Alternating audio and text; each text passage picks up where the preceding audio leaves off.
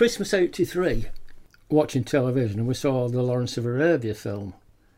And I just knew, I thought, nobody's climbed those bloody mountains. Welcome to the third episode of Terra Incognita, the Adventure Podcast. In this episode we're speaking to Tony Howard. Tony is a climber, trekker and guidebook author, and for over 30 years has been visiting Wadi Rum in Jordan. In this episode, Tony talks about growing up in Yorkshire, a brief stint on a whaling ship, the first descent of the Troll Wall in Norway, and establishing climbs and trekking routes in Wadi Rum, often living for weeks or months with the Bedouin tribesmen. This podcast is proudly supported by Firepot Food, and if you're interested in checking them out, there's a discount code in the show notes from this episode at theadventurepodcast.co.uk. Okay, over to Tony. Well, we're living now in Greenfield, Saddleworth, north end of the Peak District, which is where I was born and grew up. By the time I was it was a different world back then actually. There were very few cars around. There was one car on where I lived, and the three sides were fields and old-fashioned farmers with horses and carts and all that stuff. Everything, milk and such was delivered by horses and carts. It was a quiet little village, and today, of course, it's a lot busier. But it's surrounded by Gritstone Crags, which always attracted me and my mates when we were young lads. And we used to go up on the moors and go. It wasn't called bouldering then, we were just playing on the rocks kind of thing. And then one day, I think I was about 13 or 14, we spotted some never seen climbers before, but we knew they were climbers because they had a rope. And we were down in the valley, up by the river, and there was some climbers up on the cliff. And we hurried up to see what was going on, but they'd gone when we got there. But they'd left a book at the bottom of the crag, and it was a guidebook. Never even knew they were climbing guidebooks. Read it, thought, blooming heck, these are our cliffs, and there's climbs here with names and grades, and fantastic. And that was when it all kicked off, really. And in fact, I was out climbing on one of those cliffs yesterday, so it's been a lifetime of fun just living here without actually going anywhere. That was our door to the outside world. Amazing. And how were you introduced to kind of wider adventures and the bigger world? There's a good and bad story here, because when I was 18, my uncle was involved. He was a PR man down on Fleet Street, but he was involved with a whaling company, Christian Salvesen. And I'd got an opportunity to go on a whaling ship to the Antarctic, which these days would be terrible. You wouldn't do it. Nobody would do it. Those days, going whaling was just like going fishing. Nobody thought twice about it. So I jumped at that opportunity, and I went down on a whaling ship on the Southern Venturer from Greatham, down to the Antarctic for six months. But because I'd been at grammar school and passed my O-levels and A-levels, I was asked if I wanted to work in the ship's hospital, which I did, and that's what I did for 6 months. It was a Norwegian company, so I met lots of Norwegian whalers, and they'd all come down from the Lofoten Islands and remote places in the north of Norway. And I got to know, they said, oh, you should come up to the fort, great climbing up there, you'll really like it. So a few years later, that was our first trip from our local climbing club. We went climbing up in the Lofoten Islands. On our way, we hitched with very little money, with no money at all by the end of the trip. We hitchhiked back down through Norway. Deliberately went to Romsdal because we'd heard about this massive troll wall thing. Thought we'd have a look at that, see what it was like. Never saw it because the cloud was down and it was raining, which should have been a warning really, but it wasn't. So that was our first climbing trip. We went to the Alps, went to the Dolomites, went climbing in Morocco on Toubkal, went down to the south of Morocco after winter climbing on Toubkal to get some sun, and discovered Tafroot, which is now really popular, but I think we were probably the first climbers into Tafroot. And then from there, after the Alps and the Dolomites were moved up, went back to Norway, and lucky enough to make the first descent of the Troll Wall, simultaneously with a Norwegian team. So we were climbing parallel, and the press made a big deal out of climbers compete for the summit and all that stuff. But they were good lads, they were just friends, they were doing their route with no idea where they were, because there were no means of communication. So they were climbing their route and we were climbing our route, and as it happened, they topped out late one afternoon and we topped out the morning after, and they were there in the valley waiting to meet us and party time. So that was my first few years of climbing, first 10 years of climbing. And what was it like on the whaling ship? I signed on as a mess boy. So basically I was serving food to the whalers and getting to know everybody. And that takes about 3-4 weeks to get down to South Georgia. By the time I'd got there, the doctor had spotted my school CV, and I swapped jobs and became the hospital assistant. So I had a cushy number, really. Spent lots of time watching what was going on deck with all the flensing, cutting the whales. Saw the catchers catching whales off the factory ship. So all that stuff. I didn't do any operation, but I helped with various operations. One guy fell out of the crow's nest on a catcher and smashed and landed on the bulkhead and smashed his ribs, burst his spleen, and he was brought into the ship's hospital. We had to shut the engines down so the ship wasn't rolling as much, and did a huge, massive operation. Took, I forget, 8 or 9 hours of operation time. And then I had to nurse. My job I was doing the operation, and the doctor said, "You can't." First of all, I had to clean the room. Not something I'm particularly good at, cleaning things, but anyway, I did my best. Then I had to help with the operation. He said, "You count everything in and you count everything out." And when we'd done, he says, "Is that everything?" Serious question, Maybe I don't know. I don't really know. I said, "Well, yeah, I think so." He said, "Is it or isn't it?" I said, "Yeah, it's everything, yeah." And then I had to nurse him back until about once a month oil tankers would come down and offload all the whale oil, and he was shipped back to the UK. Strangely, 2 years ago, I've got some friends in Shetland, and I was up there, and he said, "I know a guy who worked on the same whaling ship as you." So I got talking to him, and he said, "Have you ever met Peter Gillies again, the man who'd fell?" I said, "No, I've never heard from him." He says, "Well, he lives in Mallaig." So we went down and knocked on his door and gave the shock of his life. He was a long letter from him afterwards saying how nice it was to meet up and da-da-da-da-da. Yeah. That's brilliant. He was okay then. Yeah. Yeah, he survived despite my... So why do you think you went? Why? What was the allure? The adventure of it all. I mean, I'd read about Shackleton and Scott and Moby Dick and all this stuff. The Antarctic, I mean, who got to go to the Antarctic in 1958? 18 years old, it was a wonderful opportunity, yeah, to go down there. And then to the Troll Wall then? Yeah. So tell me a bit about the Troll Wall. Well, basically, we were a bunch of local lads, not particularly outstanding climbers, reasonably good. One of the lads was very good, Tony Nichols.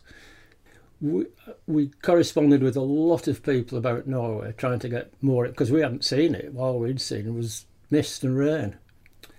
Everybody said it's impossible, and in fact, one guy who knew quite a lot about Norway, when we came back, and there's a lot of stuff in the magazines, he wrote a letter to Mountain Craft magazine and said there's no way we could have done it. We must have found a way up the back because it was impossible. And in the end, it never got published because the editor realised, this guy was mistaken. But we were just a bunch of unknown lads who went and did it when other people could have done it, but I don't know why they hadn't considered it. Yeah, it's amazing. And how old were you when that? I was 25, and the others were like 23, 22, 21. What made you feel like you could? I don't think we knew we could, but it was there. We could get there easily without a lot of money. Why not go and have a look? Give it a go. It panned out okay, I guess. Yeah, it did. I mean, it was dodgy because we had some atrocious, really bad weather on it. And we came down after, third or fourth day on the first attempt.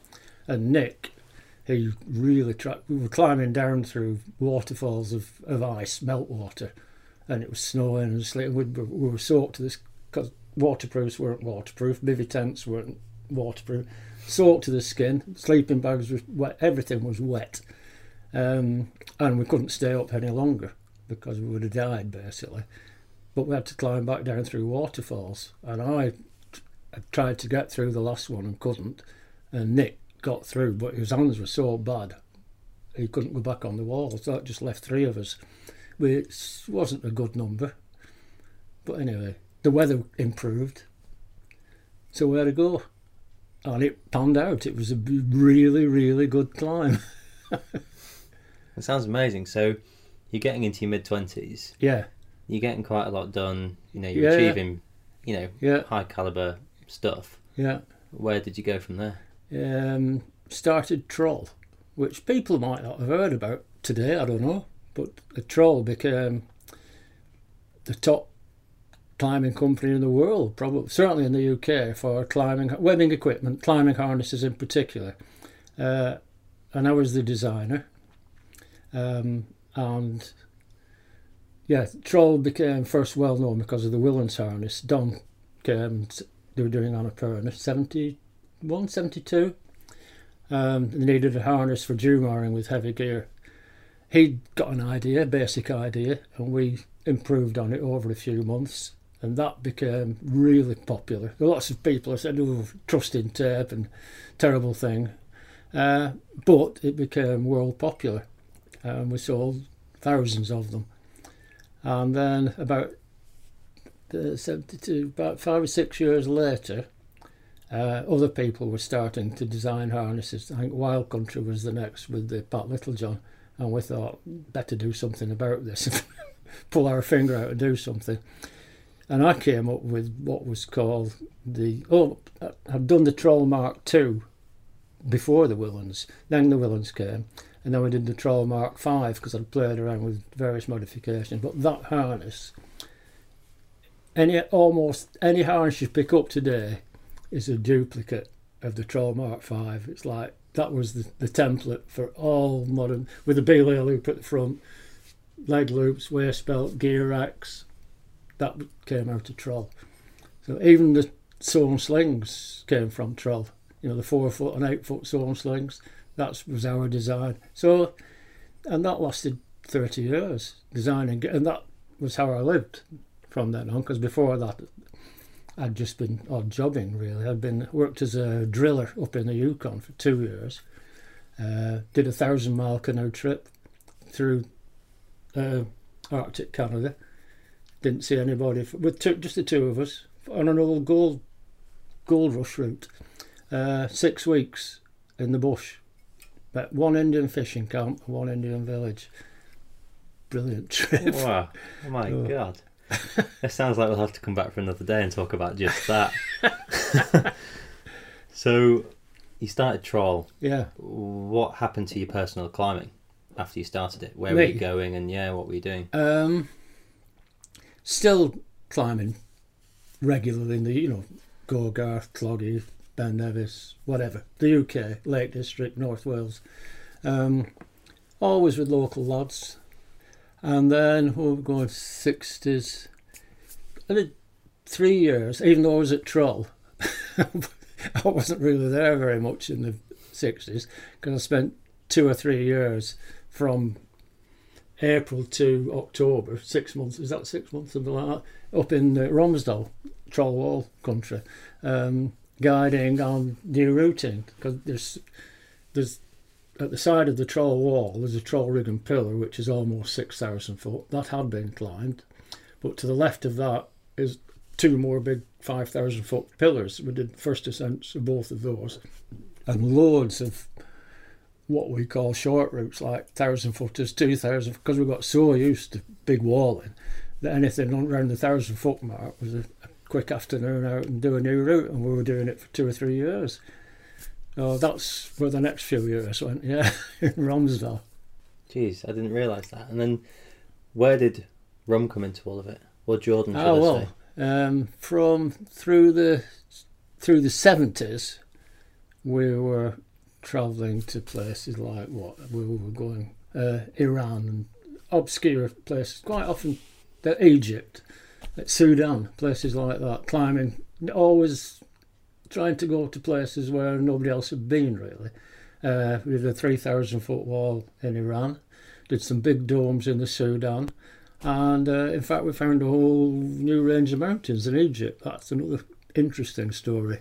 And then in the winter of Christmas 83, watching television, and we saw the Lawrence of Arabia film, and I just knew, I thought, nobody's climbed those bloody mountains.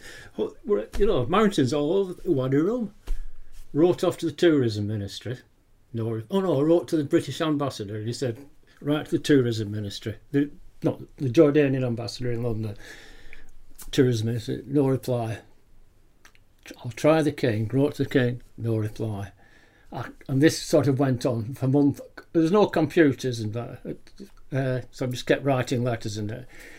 And eventually I wrote back to the judge. I said, look, I'm not getting anywhere to the judge. He said, I'll try this. This is the name of the director at the tourism ministry. See, anyhow, we did have faxes by then.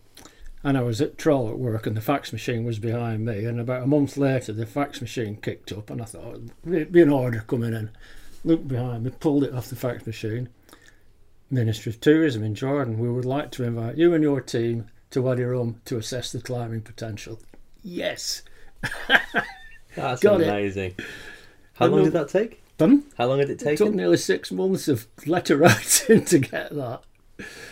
So, in the meanwhile, we'd gone to the Sudan and come back because I was, I'd never had a reply. So we got a month's 6 weeks trip out of that, waiting for letters. So we went out in November 84 to Rum, and Eureka, we're in. This is it. Alhamdulillah. Yeah. So, what was your first foray into Wadi Rum? Well, first we arrived in Rum. Minister of Tourism was helping us. We had a car and a driver, and we went to the rest house, which is, let's backtrack a bit. We arrived there. If anybody knows Rum today, they'll see a big village. That wasn't there. There were 6 little houses, about 4 metre cube houses, that's all little boxes that the king had given to the elder Bedouin. 2 or 3 other small houses, a shop, and about 15 Bedouin tents. That was the village. Oh, and the old fort. The rest house was there, empty, locked up, not used. So we started to put our tent up by the side of the rest house, and this young Bedouin lad came across. Good looking lad, long black hair, swarthy, good classic Bedouin features, and said, what you doing, why are you here?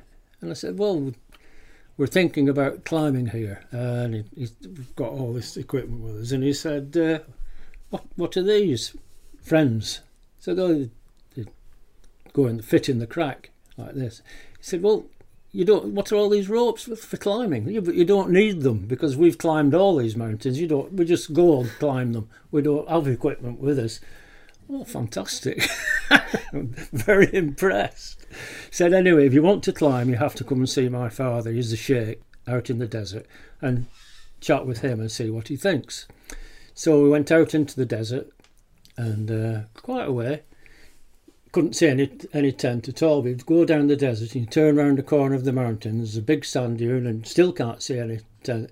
Over the sand dune, hidden away in the back, was this Beit Shar, goat hair tent, with his father, who welcomed us to the camp. He was Sheikh Atake, who was the father of Defalla and Saba, all the Atake family that people they're actually guiding now. And we explained what we wanted to do, and he said he thought it was a wonderful. I said, if it's good, we'll certainly be writing some articles about it, possibly a guidebook, and hopefully more people will come to climb. And they said, great idea, we really like it. He said, my sons will help you, they'll show you all their climbs, and you can drive around with them and find the names of the mountains, blah, blah, blah.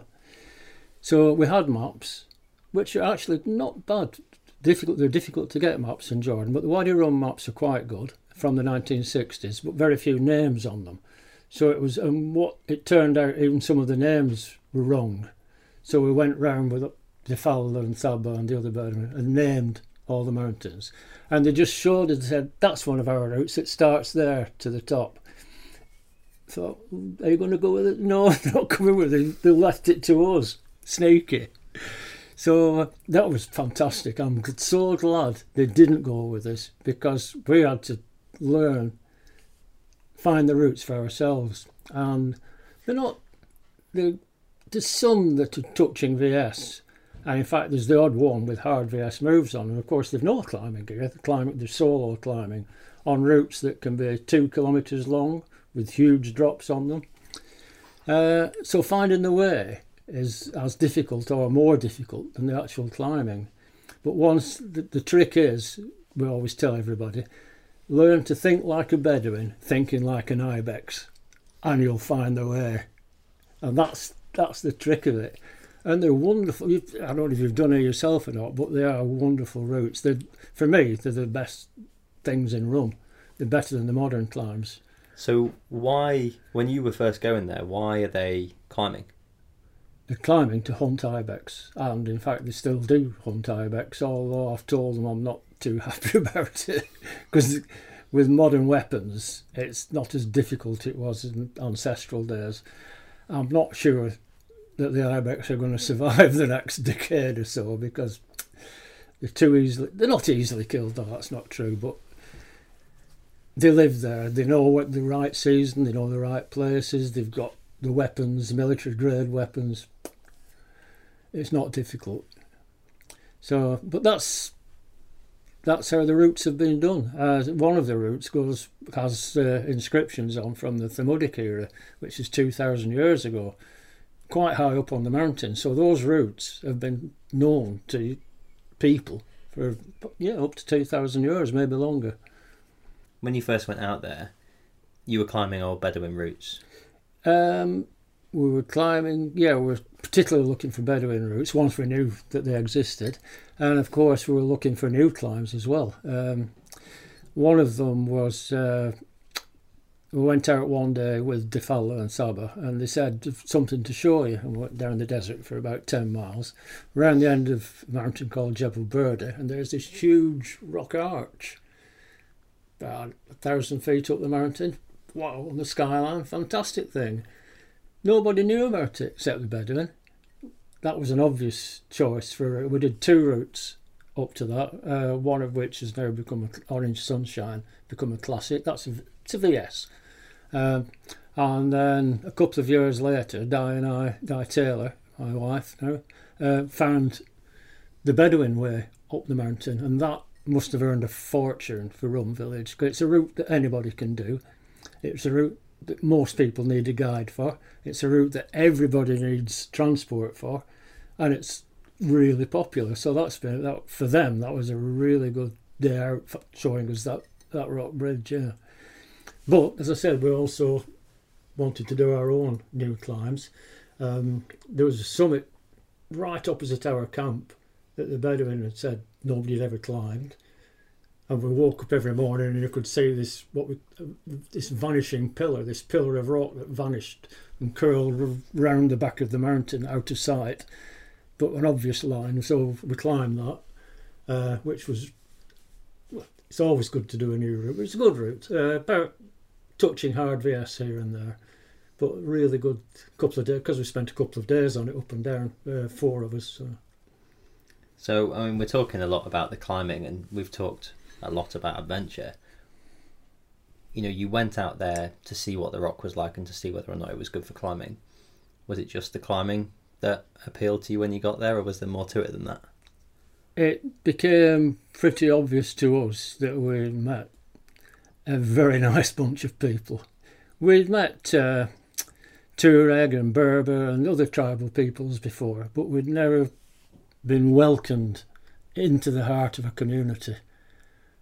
And that was fantastic. We were living out in the Bedouin camps, got to know loads of people. We were welcome. Come over to our tent tonight and have a meal, and and so on. And that's what continues to draw us back today. We go out every year to Jordan, and we always spend at least minimum of 2 weeks down in Wadi Rum.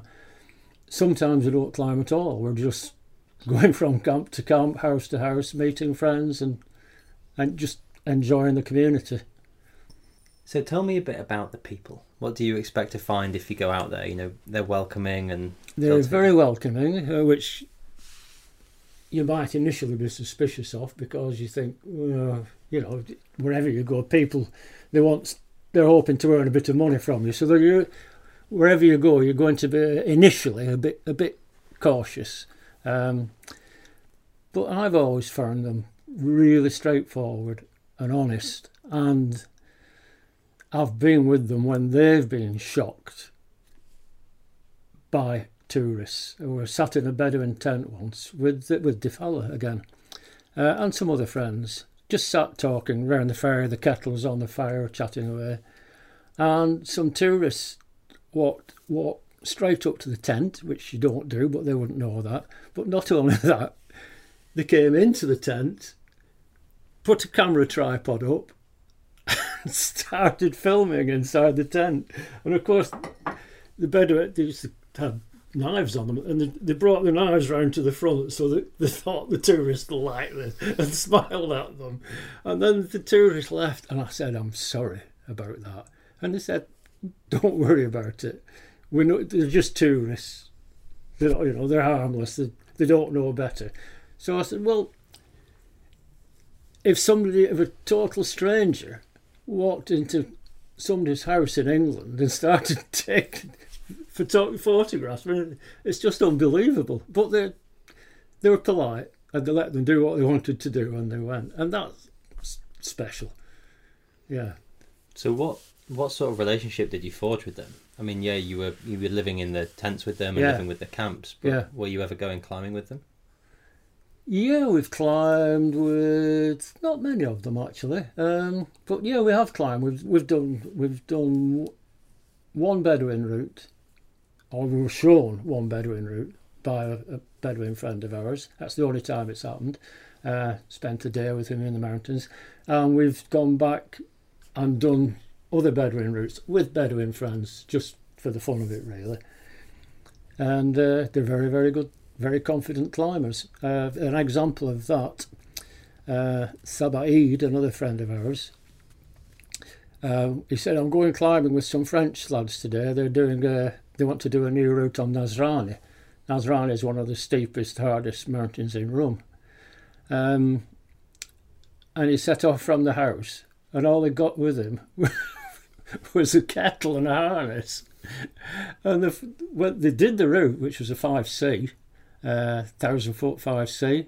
He was climbing in bare feet, and he had his kettle with him, and they had some water, and they made tea up on the top, and it's called Tea on the Moon. So barefoot climbed a 5,000-foot 5C. Amazing. For you, what happened over the next few years as you started to go to Rum more and more? Well, the first year we were there, we realised it was guidebook potential. It was going to be good. We got permission we mentioned to the tourism minister we needed to do a guidebook. We're going to have to come back. Would they care to? Because they paid for our flights as well the first year. So they paid for our flights for 2 or 3 years and provided transport. 1 year we invited guides out from around Europe, and we were guiding guides, which was a laugh because they were all good lads. So that obviously they would bring clients up. That was all sponsored as well. So that's basically for the first 3 or 4 years we were focused on guidebook writing and writing articles and introducing the area to the public. Strangely, the French always went for it in a big way. English have always been in the minority out there, and it's weird because it's perfect for trad climbing, English climbers. And I mean, the French are trad climbing as well, but I thought instantly this would be a big deal over here. And it's been popular, but it's never been a big deal. Can you tell me a bit about the trekking? You did the long multi-day treks, and how did that come about? We first went to Rome in 1984. In 1985, when Wilfred Colonna came with us, the French guide, in 1984, when we went down to Rome, we went down the King's Highway, which is an ancient route down the edge of the Rift Valley, past Petra.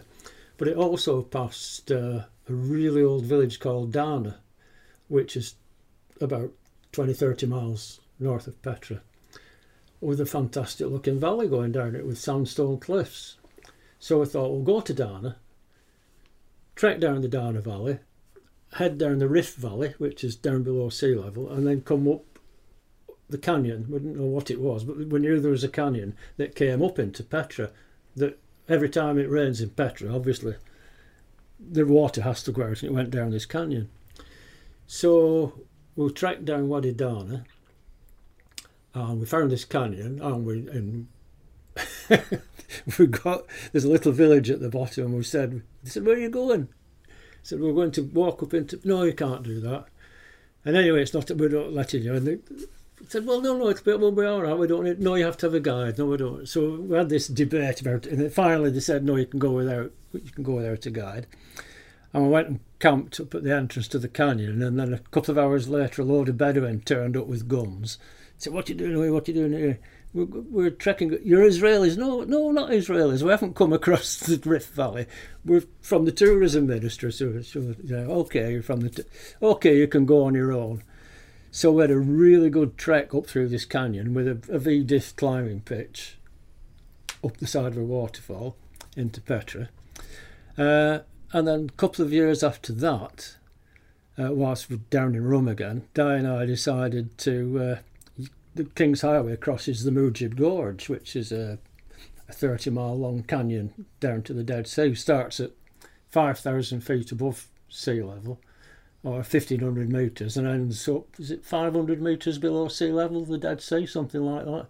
It's a really good canyon trip, and everybody said it's impossible, so how can you resist that?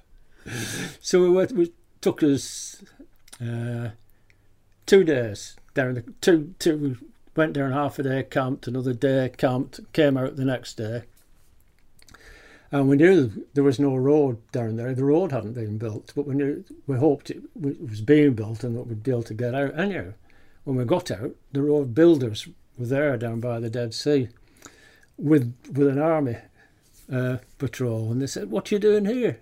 Where have you come from?" So we've come from the King's Highway. We've just walked down, come down the canyon. No, it's impossible. No, it's not. We're here. No, you're Israelis. No, we're not Israelis. We haven't swum across the Dead Sea. So I then gave them the tourism ministry phone number, and they phoned up and give us clearance to take us out to the main road. And then every year we started exploring further in Jordan, partly looking for climbing areas. Found some in the north. Some fantastic trekking areas, superb trekking, in canyon trekking. Very few of them needed ropes in the Petra area, but spectacular scenery. And then we did some around the Dead Sea area, we did some in the north where we found these cliffs. And then by about 1999, 2000, we realised that we could probably link them all together and make a country-length trail, which would be about 400 miles down the country, 600 odd kilometres. Unfortunately, the Queen Noor had been helping us our trekking, but she provided a car and a driver to take us to the start and pick us up at the end. Unfortunately, by the 1990, when we had this idea for Jordan Trail, King Hussein had just died and Queen Noor had left. It was now King Abdullah and Queen Rania, And we went back to the palace, and understandably, Queen Rani, King Abdullah was, he's got a new job, busy man. And the same applied to her. She was busy and couldn't take on a new project. So we sort of beavered away bit by bit, doing an odd route now and again each year, but slowly putting it together, but still masses to do. And then we met a lad in Palestine called Mark Carno, who just created a thing called the Nativity Trail and asked us to do a guidebook for it, which we did. And then we mentioned this Jordan Trail idea to him, and he got it straight away. The tourism ministry in Jordan weren't interested back then. The climbing stuff had been done, that was it. They'd forgotten about adventure tourism. So with Mark, from 1999, we suddenly started putting it together. And then when we got into 2003, 4, 5, other Jordanians had discovered through our guidebooks, they said, one lad said, your guidebooks gave us the love of our country. Fantastic. I mean, what a nice compliment can you get? Because nobody did anything in Jordan prior to that. So they got our guidebooks, they started climbing and trekking, and then a few of them joined with us. And over the past 4 or 5 years, we put the whole thing together, finished it off. Last year, they formed the Jordan Trail Association, and last year they did the inaugural through walk, which they invited us to as guests, kind of. And here we are, it's done, and it's just received an award from the King. It's the National Geographic in the top 20 treks in the world or something like that. So we weren't wasting our time. It's nice to have done something that people appreciate, Yeah, you must be chuffed to bits. Yeah. It's how many years of work? In total, I started climbing in 53, 63, 73, 83, 93, 2003, 2030. 65 years I've been climbing and trekking. It's a job well done then. So what's changed, do you think, from when you were first going out there to the present day, in terms of not just for tourists, but for the Bedouin, for the people that live in Wadi Rum? What's changed? Massive changes. The change is coming fast. Nothing much changed for the first 10 years. Then it was increasing tourism, increasing money. The village, they got more vehicles, better vehicles, instead of beat-up jeeps. The village started to grow and grow fast. Tourism started to grow, not just climbing and adventure tourism, but general tourism. And Wadi Rum itself, the village and the valley around it now, and the tourist hotspots where the sort of Thermodic Rock art is and things, and the Burda Rock Bridge, things you can look at as a tourist, those areas are now increasingly busy, and we try and spend as little time as possible there, because it's not the Wadi Rum we remember. Our Wadi Rum is 10 miles out. Even some of the new Bedouin camps, originally, if you wanted to stay in a Bedouin camp, you stayed in a Bedouin camp with the Bedouin family, and it was wonderful. Now they've created Bedouin camps for tourists, and some of them are really nice. They're fine, I have no problem with them. But those have started becoming more glamorous, if you like, to appeal to wealthy tourists. And for me, they're all right, but they're in the wrong place, because however good the camp might be, it's spoiling the area that it's in. It's attracting too many people, and it's to coin a phrase, it's a blot on the landscape.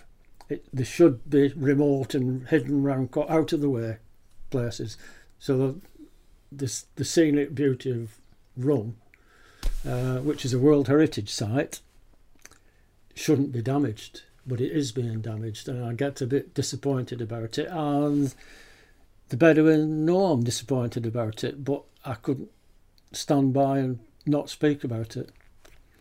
What do you think they think?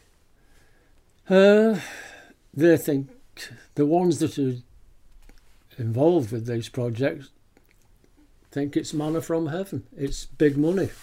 And now who can blame them? Because 30 years ago, they hardly had any money. They had 50 goats and a small family, and they lived in a tent. And now they live in a house, and the kids go to school, and they've got cars. But having said that, the guy who we stay with, Sabaid, said last year, he said, I've got a car, and I've got a TV, and I've got a washing machine. He said, and I've got this, that, and the other. But they all need money. And now I have to go to work, and I hardly have any time to spend with my family. And I think my father was better off than I am. He's probably onto something, isn't he? Yeah. Yeah. It's interesting to see how it will play out. It is. Do you think it's all bad, though? I mean, I don't know whether I can... Who can blame them, I suppose, is all I can say. I can't blame them. It's their home, it's their village. It's their decision. All I can do is point out a different viewpoint, and they'll either scorn it and disregard it, or they may think about it. But I can't do more than that. I mean, it's not a huge place, but it's not all been spoilt, has it? No, not at all. And people who see it now won't know what it was like 30 years ago either. They'll think it's fantastic. It is fantastic. So it's just it's something in my memory. Yeah, I guess that. What do you think to the sport climbing that's kind of jumping up out there? I'm glad you raised the subject. You're asking the wrong person, really, because I'm not into sport climbing. I've done some. Di is happier if she doesn't lead much, but she'll lead on sport climbs because she feels it's safer. It is safer, but it's not as adventurous. And I'm a big believer in respect the rock. So all our climbing in Rum, all our new routes every year, we've tried to even on the Troll Wall, we've tried to avoid the use of bolts. Just occasionally, we've been forced to use them. And an example I always mention is a route called Pillar of Wisdom, straight above the village. It's 1,000-foot VS, but the crux is the last pitch, which is a full rope length. There's no runners on it, and it has some 5B, 5C moves. And we put 3. They weren't bolts. We drilled a hole and hammered an oversized peg in, and they worked very well. So we put 3 in up on the last pitch. So I've put bolts in. Not happy about it, but that route is one of the most popular climbs in Wadi Rum. It's a really nice climb.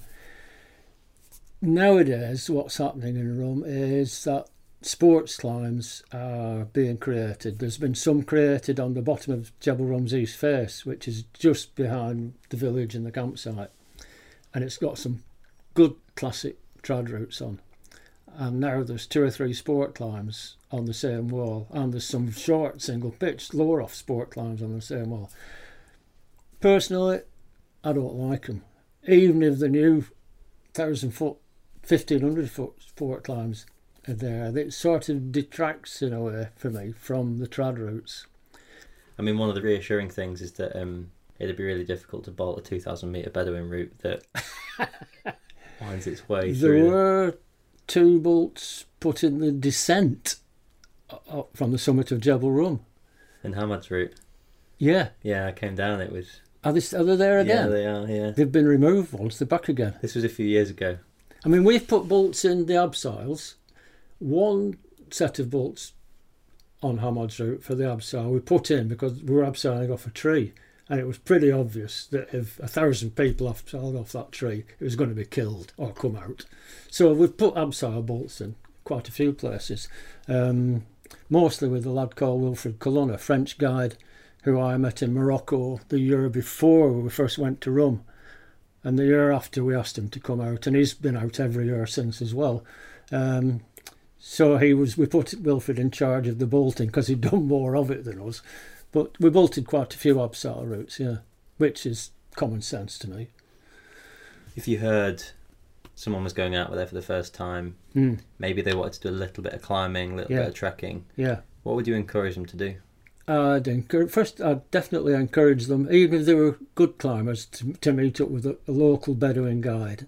And there's quite a lot of them.